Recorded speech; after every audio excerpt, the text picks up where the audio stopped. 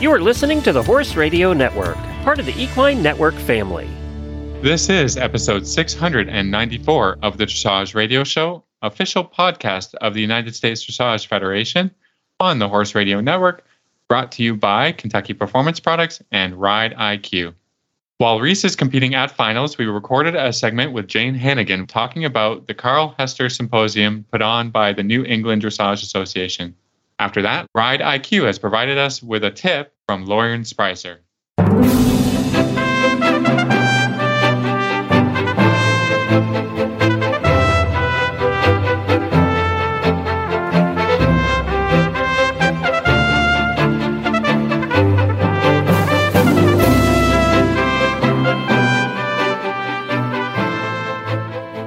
This is Reese Koffler-Stanfield from Georgetown, Kentucky.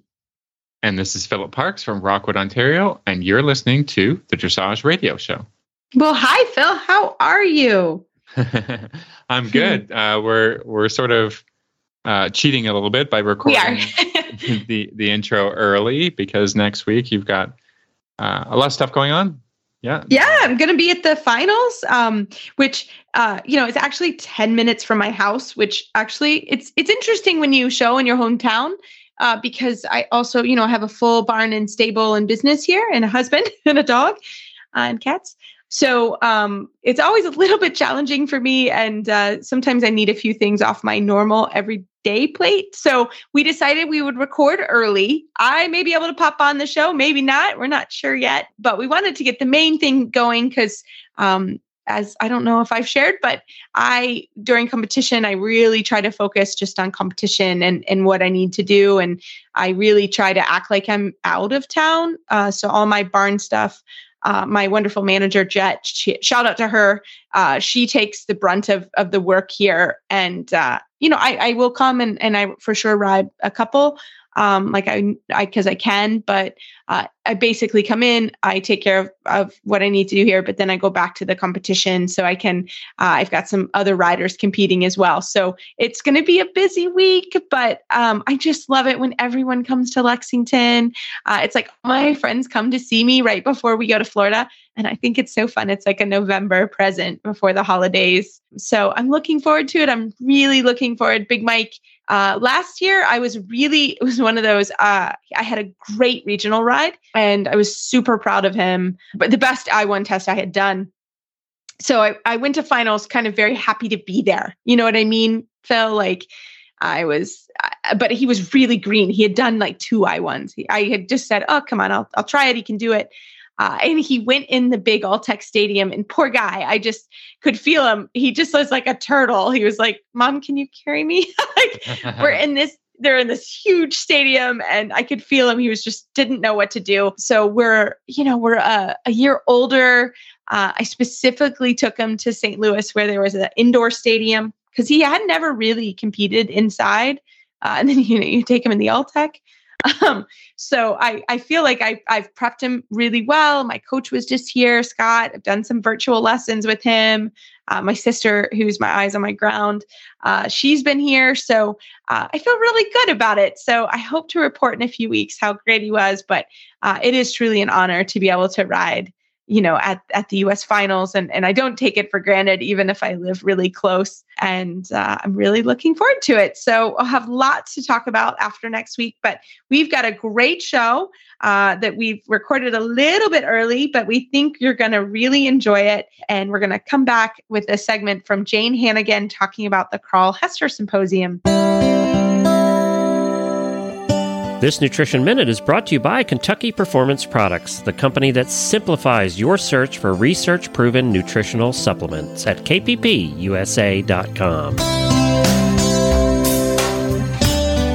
Did you know that easy keepers and horses on restricted diets are often at risk for vitamin and mineral deficiencies? Most easy keepers are maintained on hay, and some get a few handfuls of grain a day, and most of these horses get little to no green grass. Diets that don't include significant levels of green grass or recommended amounts of fortified concentrates just don't supply enough vitamins and minerals. Many horse folks don't realize that hay alone, even high-quality green hay, is not an adequate source of many vitamins. For example, when grass is cut and dried for hay, the vitamins quickly lose their potency. 70% of the vitamin E found in grass is lost in the first week after it is cut for hay. One way to ensure that your special needs horse is getting all the vitamins and minerals he needs is to add a vitamin and mineral supplement to his diet.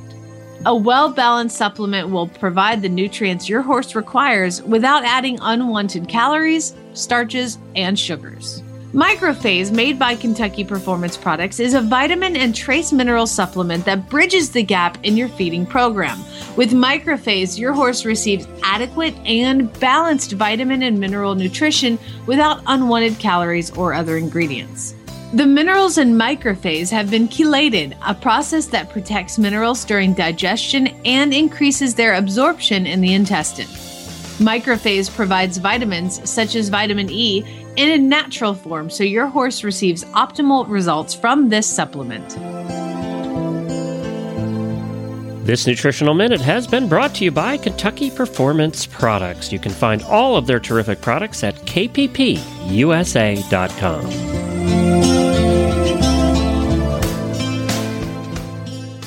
Well, tonight we are so happy to have Jane Hannigan on the line. She's an FEI rider, trainer, competitor, and she went to the Carl Hester Clinic and took the best notes. So I was going to grab you, Jane. Welcome to the show. Thank you. It's great to be here. We're thrilled to have you, and they were so great, and truly, I loved your notes. They're coming from a trainer's perspective, but also, just it's so nice to be able to sit down for any continuing education event, but to get your notes was fantastic. So tell us a little bit about the clinic in general, and then we'll start with some of your highlights. Well, the clinic was pretty fantastic. I've seen Carl. This is the third time. I saw him first in California, and then the NITA clinic that they did in, I think it was 2017.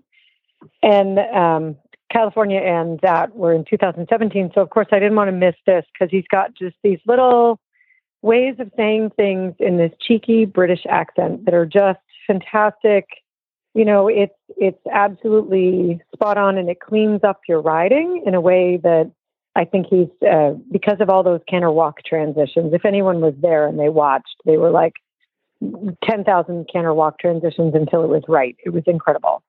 So he's fun and cheeky, and the horses were great, and the atmosphere of the weather was perfect. So can't say enough. Nita, thank you for doing these things. So I think it's great. I've seen Carl up here, way up north as well, and just the way that he brings such great information and really exposes the riders to a level of looking for perfection without it getting monotonous and boring. I think that's where you've got to, get in there and say, yes, you've got to do another transition, but here's a quick little quip, and then off you go and trying to do it again, so that that it's a relaxed way of getting that perfection rather than kind of drilling. Like, no, you've got to do it again. You've got to find a relaxed way to deliver the message that no, that's not perfect, but that's okay.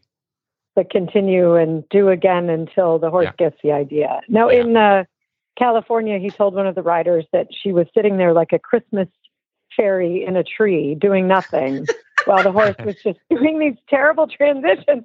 And everyone laughed. But then because he said it in such a charming way, being a Christmas fairy in a tree, that she actually started to participate and do the timing that was required to get the downward canter to the walk. Because it was really very technical about the timing and the feeling that you're looking for, instead of just, like you said, not just monotony of do it again, do it again, do it again. He was very specific in his instructions, which was super helpful, because then anyone can go home and repeat the exercises. It was on everybody had to be reprimanded about not cantering to the walk when the head came down. He wanted it as the head came up, you asked for the walk and you gave on the reins, so that the horse would then go into a soft outline, not be slammed onto the forehand or just fall in a heap. So, it was really fantastic the way he did it. Yeah, and I think he's got to, as a clinician coming in, you've got to be able to correct and direct the riders, but because there's so many spectators, you can't embarrass people or make them feel lesser than, and don't you think his sense of humor, he can say things that would normally embarrass people, but it doesn't.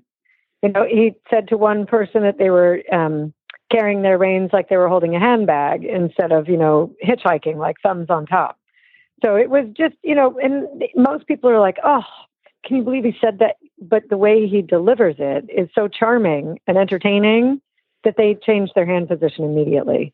So I wish I, in my teaching, could be charming and entertaining and British and have all these quips. But so that's why I feel his material. Yeah, I think that's part of it is just the accent. You can get away with a lot, Oh my God, he's so cheeky. It's fantastic. But and just the analogies and the delivery is just quite entertaining.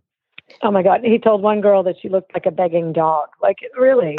The hand position again. That's pretty insulting, actually. Ouch. Yeah. Yeah, right? That's insulting, but everybody giggled and she changed her hand position. It was pretty fantastic. That's awesome. That was, I think, in the, with the young horses. A lot of the horses, it was really interesting. A lot of them were behind the bit, not above the bit. So we didn't really see horses that needed to be brought back down and round. We saw the majority of the horses needed to be brought back up to the bridle because most of the people ride, how did he say it nicely? He said they ride by feel, not by the outline. And so you need mirrors or somebody checking in on the ground because everyone was kind of riding on the curb behind the bit.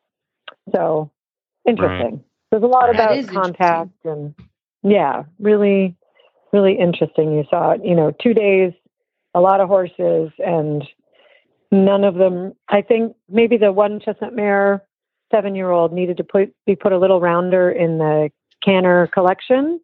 And I can't really recall any other horse that needed to be changed. So he had some a 4 and a 6-year-old, right? So he started with some youngsters. Kind of what was the highlight from that group? From them, to me, the highlight was the first thing that he did with both horses was having them do small trot steps, like 2-3 strides of small trot and then trot out again. And repeating this until the horse is on the hind legs and the horse's hind legs aren't pushing out. Because what happens is he repeats this exercise throughout every single level. And then eventually with the Prince St. George horses, you got to watch Passage developing out of the same exercise that he did with the 4-year-old and the 6-year-old in the first session. So it was really, very nicely linked together. And he also highlighted the fact that, yes, we're working on straightness with the 4 and the 6-year-old, but that straightness is something that you come to and work on every day forever. And he said, yes, I'm sorry, it's forever. And everybody laughed, but it's true. It's forever. True. And I think that a lot of adult amateurs feel that once a horse is trained to Grand Prix, that they must be straight. And yes, they're much straighter than a normal horse, but you and I both know doing Grand Prix, the level of straightness you need is now, we're talking millimeters, but they still have to get even straighter in self-carriage, more through all that. But it was great. And I think one of the other things he said was that going for an empty hand, suppled off the bridle is not what you're looking for. It's give and retake the reins and, teaching the canter to part instantly then that you could give on the inside rein so that eventually in your changes you could give on the rein as well. So I think those were pretty cool things from that first session, and that winning the young horse classes obviously isn't what it's all about. It's developing a horse to be a Grand Prix horse.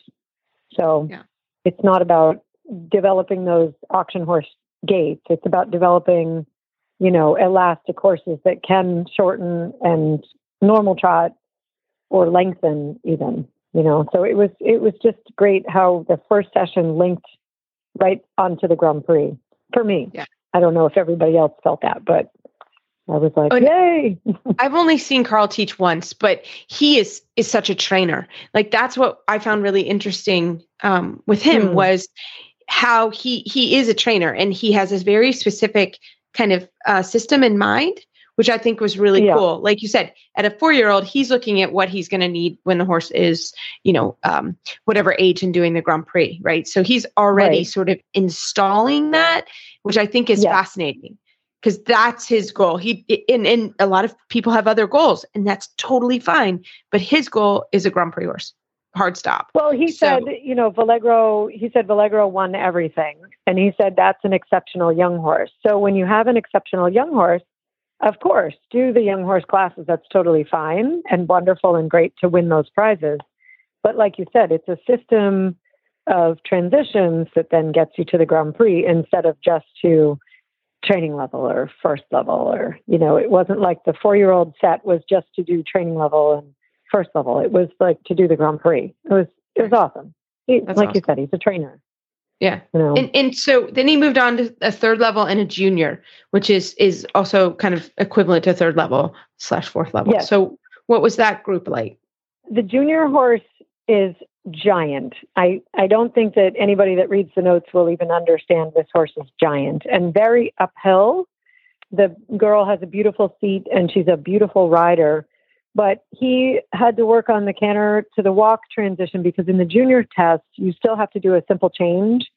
So the junior test, you have flying changes, you have single flying changes, and you have a canter walk, and you have to stretch in the trot, in the sitting of all craziness. Mm-hmm. So they have to, it's not given retake the reins, Uber striking. You have to basically stretch the horse like in the young horse classes.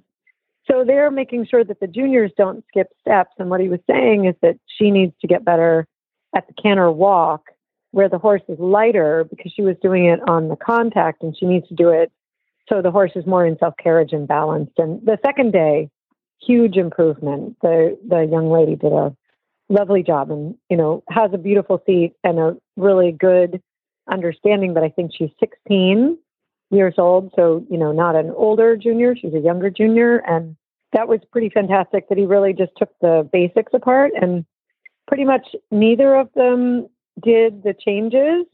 And, he worked pretty much on the forward and back in the canter the same way he did with young horses in the trot. So it's like 2-3 strides back and then out again.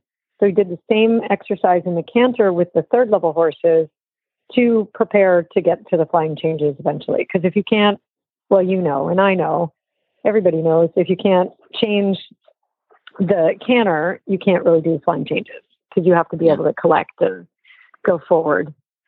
Yeah. So that was pretty awesome that he basically spent most of that session getting their basics better so that then the next day they could carry on with, more things. And he brought up the fact that in his teaching with, he calls him Dr. B, Dr. Bettelsheimer, is that he would only say, okay, go on. Okay, bring the horse back. Okay, go on. So they would just be constantly on and back and on and back. And Carl stopped perfectly halted square because he wasn't allowed to ask a question unless everything was square. And I know, crazy, right? Does anyone ever do that to their students? No. We should. Right? We need to adopt Carl's thing. So he's like, every halt has to be square. And Dr. B was really on about it. But if you need to ask a question, you have to be able to halt square to ask a question. And so he asked him, is there anything other than on and back? And Dr. B said, no, it's all on and back. That's all everything is. And it's true. Yeah. Of course you do flying changes and this and that, but if you can't have a horse that shortens and lengthens and, listens quickly, and that was, he really hit home with that. Like the canter depart, he wants to make sure people only do with one ask, not 3. It's not 1, 2, 3 for a canter depart because then they go into haunches in. It's 1 and then one and done pretty much, so that you can do the changes later. Prepare with the inside leg, ask with the outside, you're done. So and that was pretty cool. That makes sense too, because especially with the junior test and the young riders, but specifically the juniors, the changes are in weird places. Aren't they? Oh my goodness. Yeah, they're in weird places because in when I happened to be there and I talked to a judge at Young Riders, they were saying, they did that specifically so that even if you had a trained horse, right, there were places that trained horses wouldn't know where the changes were, or you had to ask the horse. It wasn't like it's exactly like the Prix St. George. Like you have to ask, and a lot of kids got in trouble with that. So I think that just seeing that and hearing why he did that was really, really specific and strategic of teaching those kiddos how to ride that. If anybody wants a challenge, go through that junior test because it is actually. Oh my God! Right?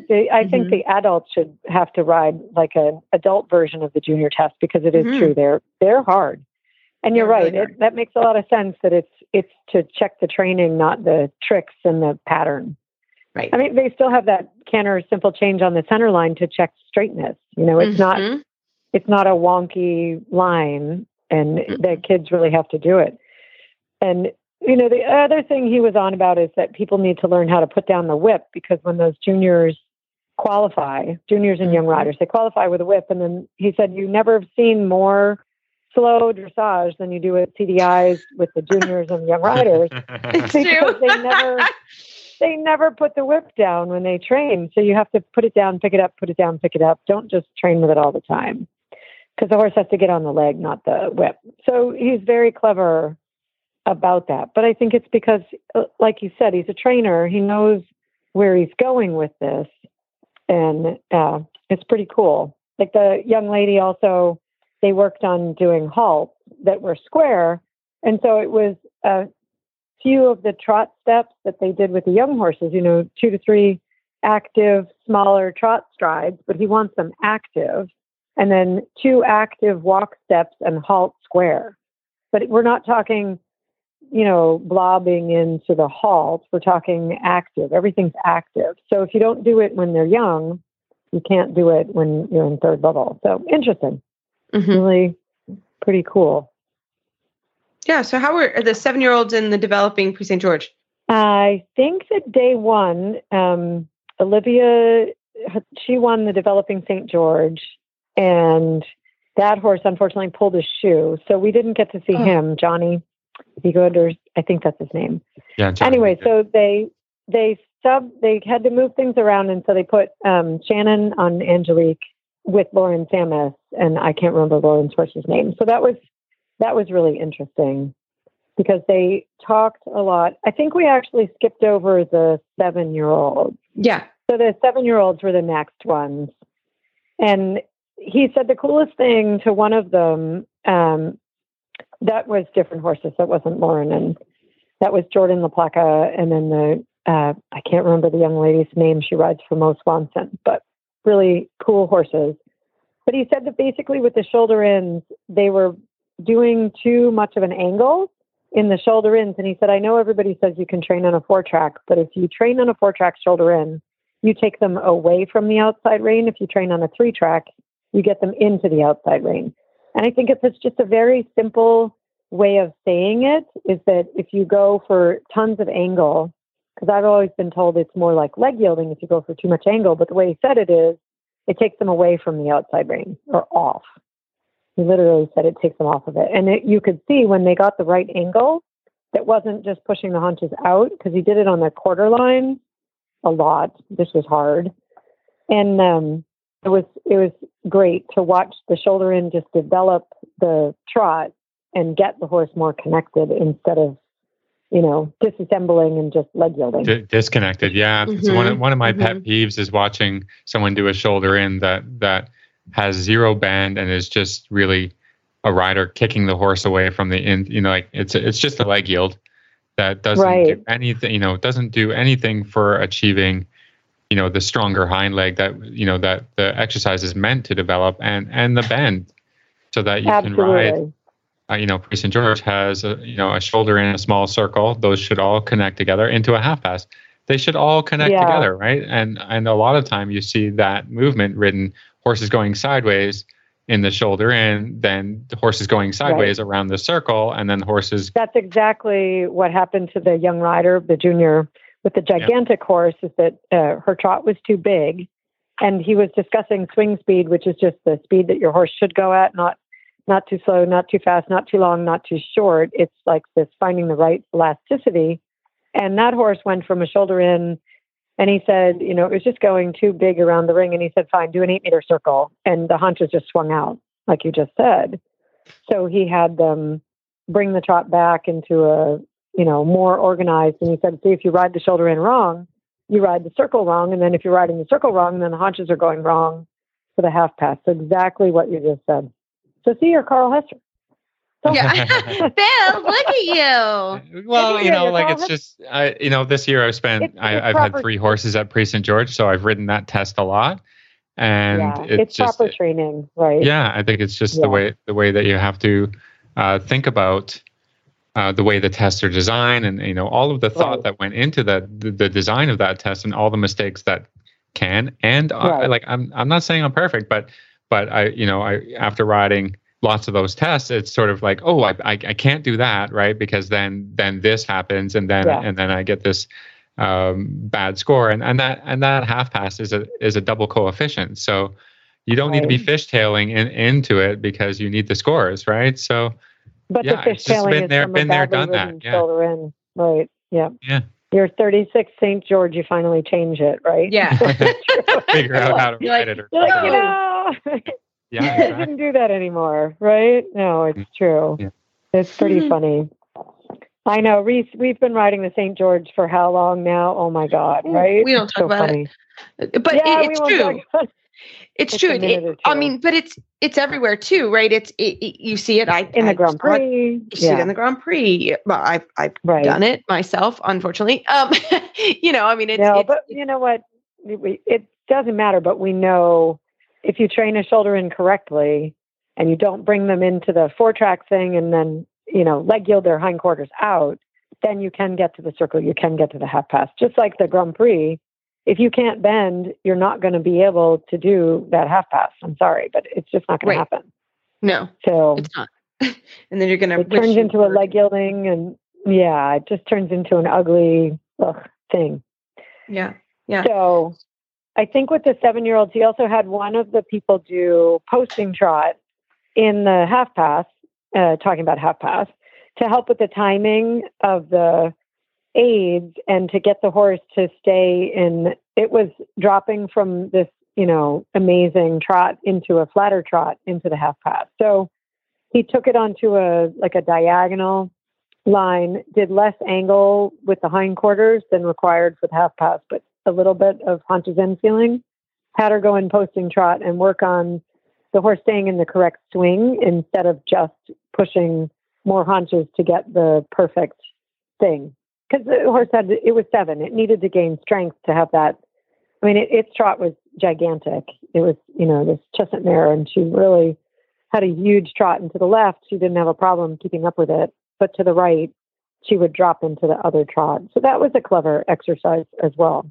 Just diagonal posting trot, less angle and a haunches in, and just work on the inside leg aid, keeping the horse from falling, down on the inside shoulder. So that was pretty cool.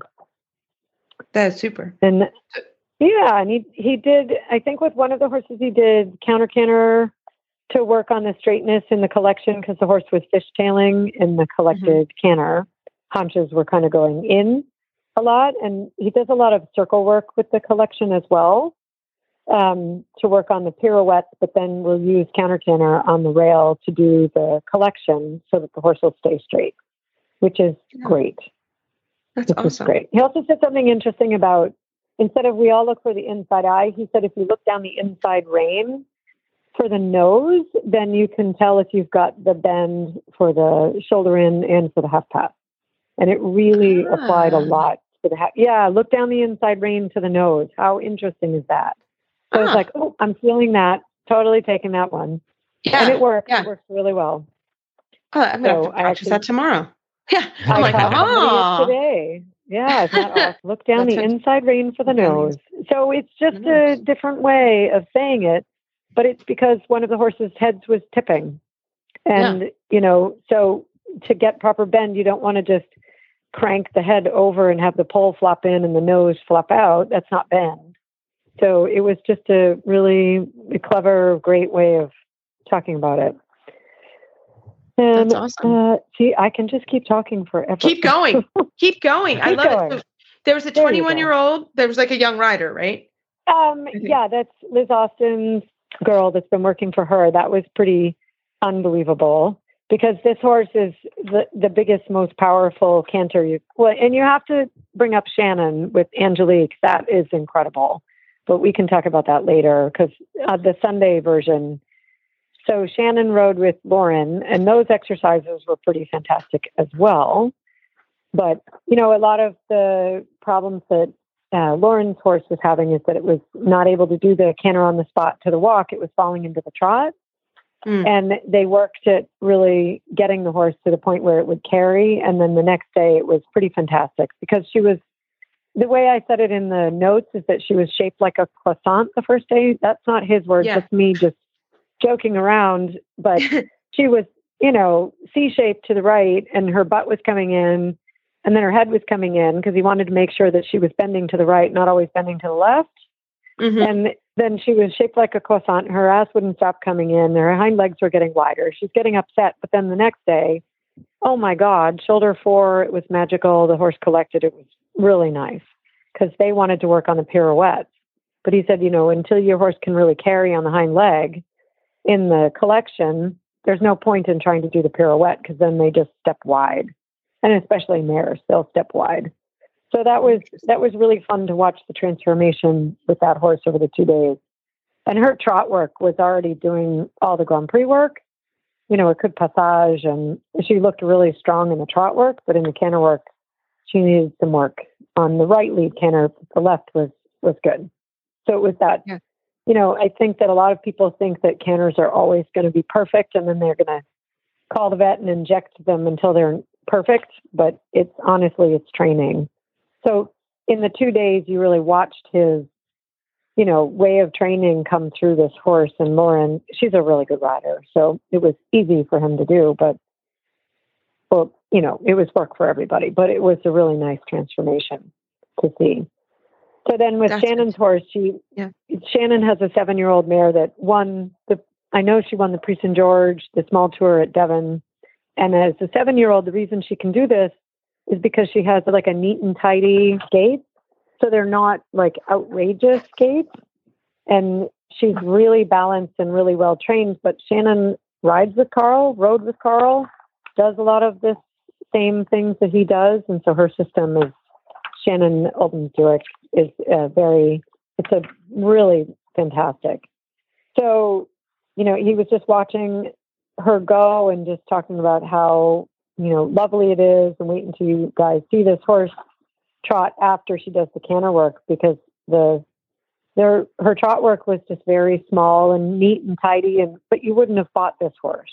It was unbelievable to watch her trot grow into the second trot, and then she can already passage, and it was just really cool. So everyone needs to ride with Shannon and Carl. and they're lovely. Yeah, Shannon's lovely as well. Absolutely lovely. And within the Olympics and Pan Am Games, and, you know, a team rider for sure. So to watch that, and I think that's a window right into watching that whole system and why it works for those two. And that is so cool. And then there was cool. I've never seen her ride one that she's had from a foal before. You know, and most of us don't get them as a baby, and she got this one as a baby. And then she rode the mother. So Carl and she both knew the mother. And then they, you know, brought her through all of this. You know, they did 1 Tempe's, and this horse is 7, and she's balanced and she can handle it. And it's not difficult, and it's easy, and it's fun. And it was really, really cool to watch. You know, she just did a really amazing job. And the horse looked really happy, and like it just wasn't hard, you know? I mean, it wasn't like she had auction gaits, and it wasn't, you know, the second trot was going to win the young horse classes, but the warm-up trot was a normal, you know, it was a normal horse's trot. So I think that's something that I hope the adult amateurs watching the clinic got inspired about, because for me, it was really neat to see. You don't need to buy auction trots and auction canters. You need neat and tidy, you know, horses that can train. Exactly. Balance. A good conformation leads to good balance, which leads to eventually the Grand Prix, which, I mean, it's a lot of years invested, but, yes.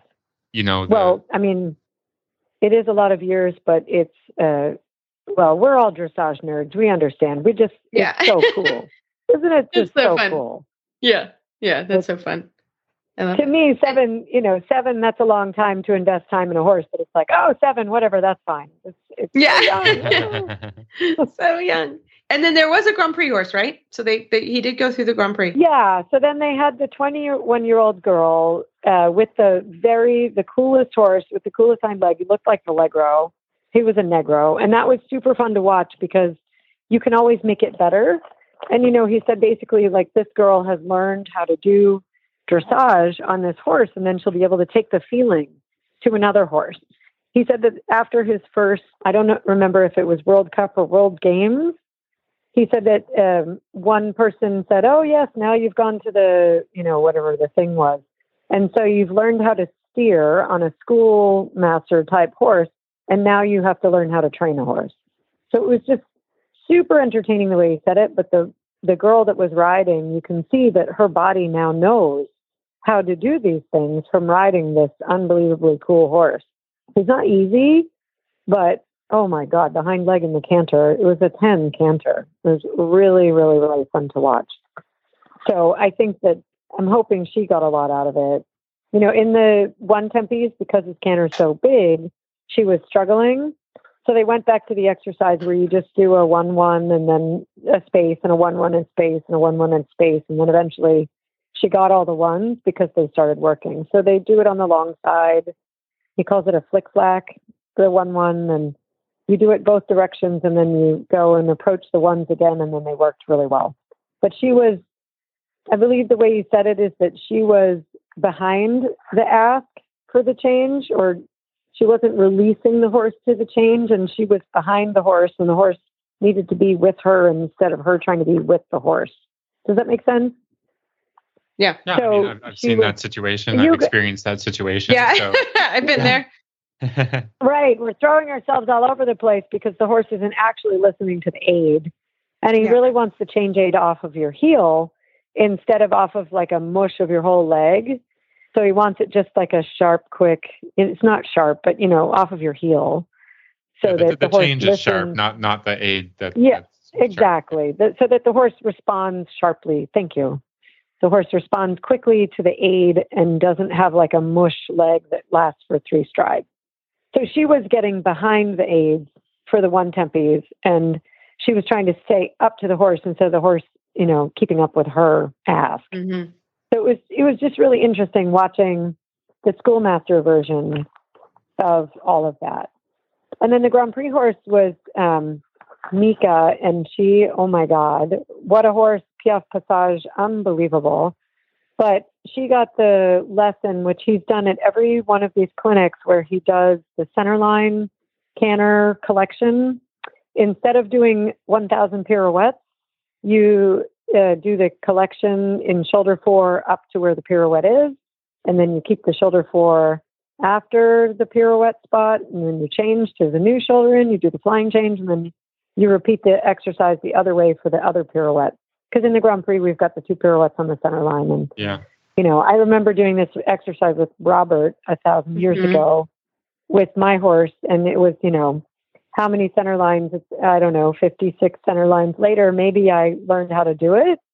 But that's a joke. But so she got to do it over and over and over. And it was nice to see that he was like, okay, we're going to do some schooling pirouettes away from the center line. Then we're going to do the shoulder in exercise on the center line with the canter on the spot, then the flying change, then the shoulder in with the canter on the spot, not the pirouette. And then she was pirouetting on one side of the center line because she was making it big and then small, and she needed to make it small and then big. So start the pirouette small and then make it bigger. So it's 2 sides of the center line. And again, Robert Dover, this is the same lesson I've had. And everybody that does the Grand Prix learns this lesson, but it was fun to watch it again, just from the sitting there, not doing it, and watching her horse get better and better, and then actually pirouette around the center line. So that was super fun. And then the half passes, I think that she was going faster in one of them and had to slow down. I think the right half pass, the horse was again falling a little down on the right shoulder.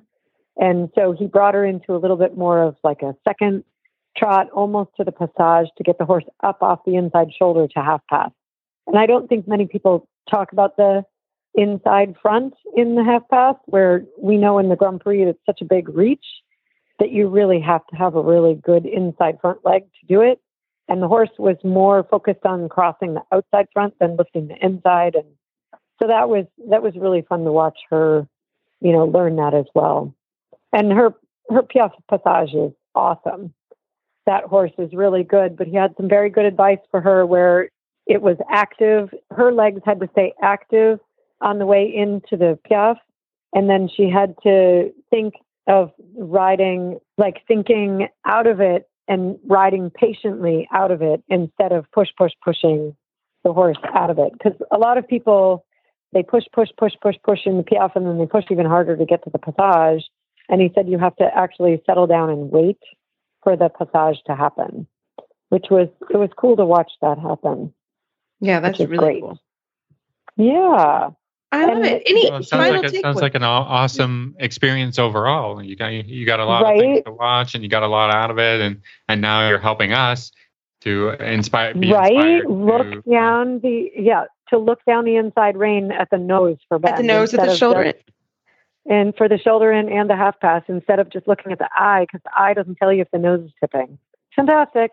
Like, hello. You're like, I got it. Right? Well, Jane, this was awesome. So you've got actually on your Facebook page, you have all the notes written down. So can you tell people how they can find you online? Well, it's just Jane Hannigan Facebook. It's open. Like, it's not a private. So anybody can just look me up on Facebook and then access the notes. They're right there. I'm on the Instagram too, which I think is Jane Hannigan, at Jane Hannigan 1970, something crazy like that. Because I was born in 1970. I'm 52. Yay! I'm the same age as Carl Hester. It's awesome.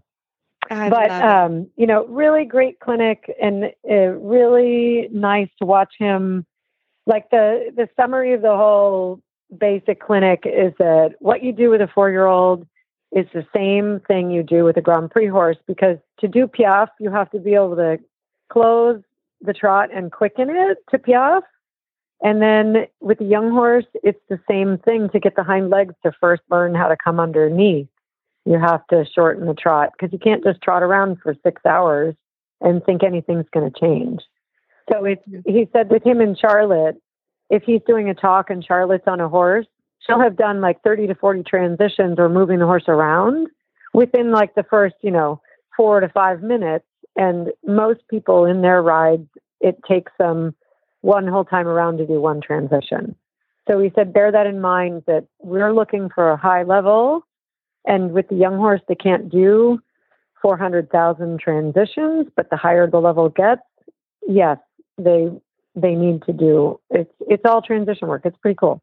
It all links the chain together. And canter walk will eventually get you better changes, and canter shortening will eventually get you better changes and better pirouettes. And, if you do the homework, so everybody talks about the basics and no one really talks about what the basics are. They just talk about doing them. Mm-hmm. Carl shows you what the basics are, which is great. That is so cool. I love it. Well, Jane, thank you so much. This was so fun. Thanks, Reese. Appreciate it. The Horsemanship Radio podcast is dedicated to the advancement of great horsemanship throughout the world. Monty Roberts often stops by to present on this podcast, hosted by his daughter and legacy strategist, Debbie Roberts-Laux. The show includes segments, tips, and interviews exploring effective training centered on the well-being of the horse. This multiple award-winning podcast has 1.6 million downloads to date. HorsemanshipRadio.com, sponsored by Hands On Gloves and Monty Roberts University. As a listener of the show, you might have heard us talk about Ride IQ. Ride IQ is a new concept for equestrian, and it presents a really cool opportunity. The opportunity for you to take a lesson with a top coach anytime you'd like. Here's how it works. Ride IQ is a mobile app for iPhone and Android with hundreds of on-demand listen while you ride audio lessons taught by top coaches across dressage, eventing, even the natural horsemanship and sports psychology. In fact, I'm one of the coaches you can take lessons with Ride IQ if you're not already tired of my voice. Whether you're looking to add structure to your rides, try new exercises, or build confidence, Ride IQ can help.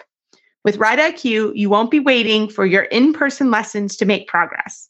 You can make exceptionally productive rides on training days as well. Every membership automatically includes a 2-week free trial. After that, membership is just $29.99 per month.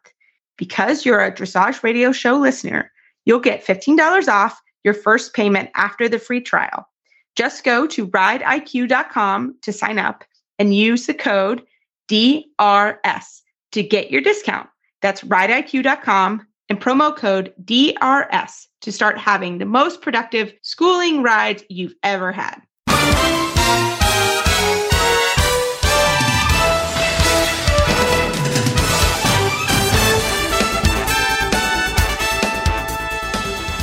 For today's trainer tip, I want to thank Ride IQ for providing us with this tip from Lauren Spreiser on equitation. And I wanted to take you all through my equitation checklist. What I'm thinking about with my position. Position is not just about how pretty you look in pictures. It is about functionality. And before I've gotten on, I've made sure that my girth is tight, but I've also made sure that my saddle is in the middle of the horse, that it isn't off to the right or left before I even throw my foot in the stirrup. I'm particularly mindful of that as, like most riders, I mount from the left, and I use a mounting block, which is dramatically better for horses' backs than getting on from the ground. Even if you are a light, petite flower, use a mounting block, please.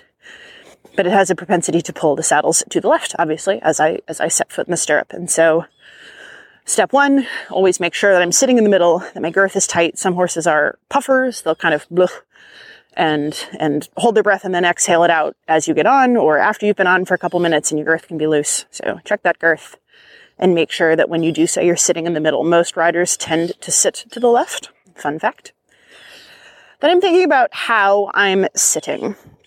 Not to get too friendly with y'all, but I have 2 seat bones and a pubic bone. And for me, I think about 55% on my seat bones, 45% on my pubic bone. Maybe those numbers change a little bit. You can hear I've just changed from the grass to the driveway for a second while we wander around on our way to the ring. I want the littlest bit more mass behind me than in front of me.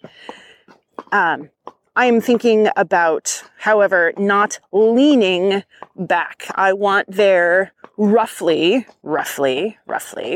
to be a straight line from my ear to my shoulder to my hip to my heel.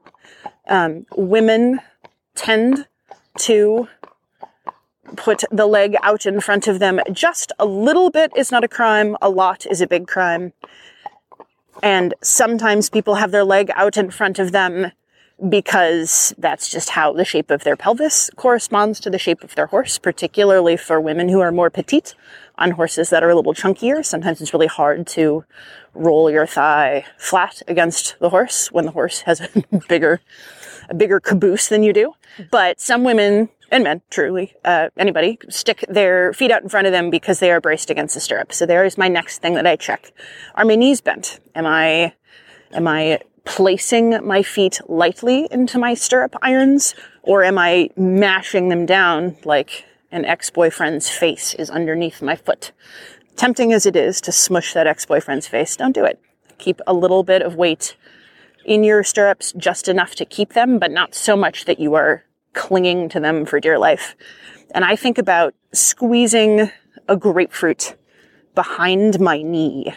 That encourages the bend in the knee, but more importantly, it encourages the activity of the hamstring. I think that people are surprised to find that for me, the hamstring and the quadricep are a part of the seat. Everyone thinks seat means butt. And slightly more educated people think that seat means belly, back, and butt. Seat means belly, back, butt, and hamstrings and quadriceps. And my hamstring is always a little bit activated. There is always energy flowing through it. My elbows move right now. I have one hand on the reins, on the buckle, like the good pony clubber I am.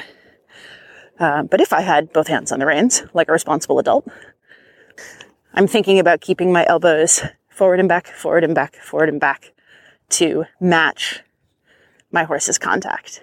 Then, last but not least, I bet you're looking down. I bet you're doing it right now. I'm on to you. All the way from Loxahatchee, Florida, I see a looker downer. So look up. And when you look up, don't think, I'm going to brace my shoulder back and down and arch my low back, because that's disengaging your abdomen. I think about keeping my low back flat against the back waistband of my breeches, against the belt that I'm wearing, not art. And yes, I do think about bringing my shoulder blades back and down, like I want to tuck my scapulae into my back pockets. And I think about lifting my chin, bringing my ears back behind my shoulders a little bit. You can't actually do that, but that's what I think about. Like I want to bring my ears back behind my shoulders and lift my gaze, not just by my eyeballs looking up, but by my chin, my nose looking up. But all of that cannot be at the expense of arching my low back.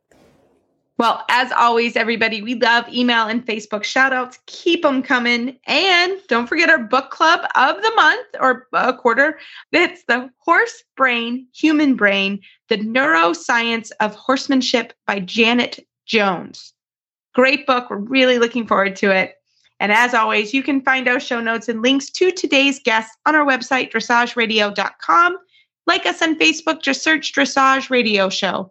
Follow us on Twitter at Horse Radio. My website is maplecrestfarmky.com, and my email is reese@horseradionetwork.com.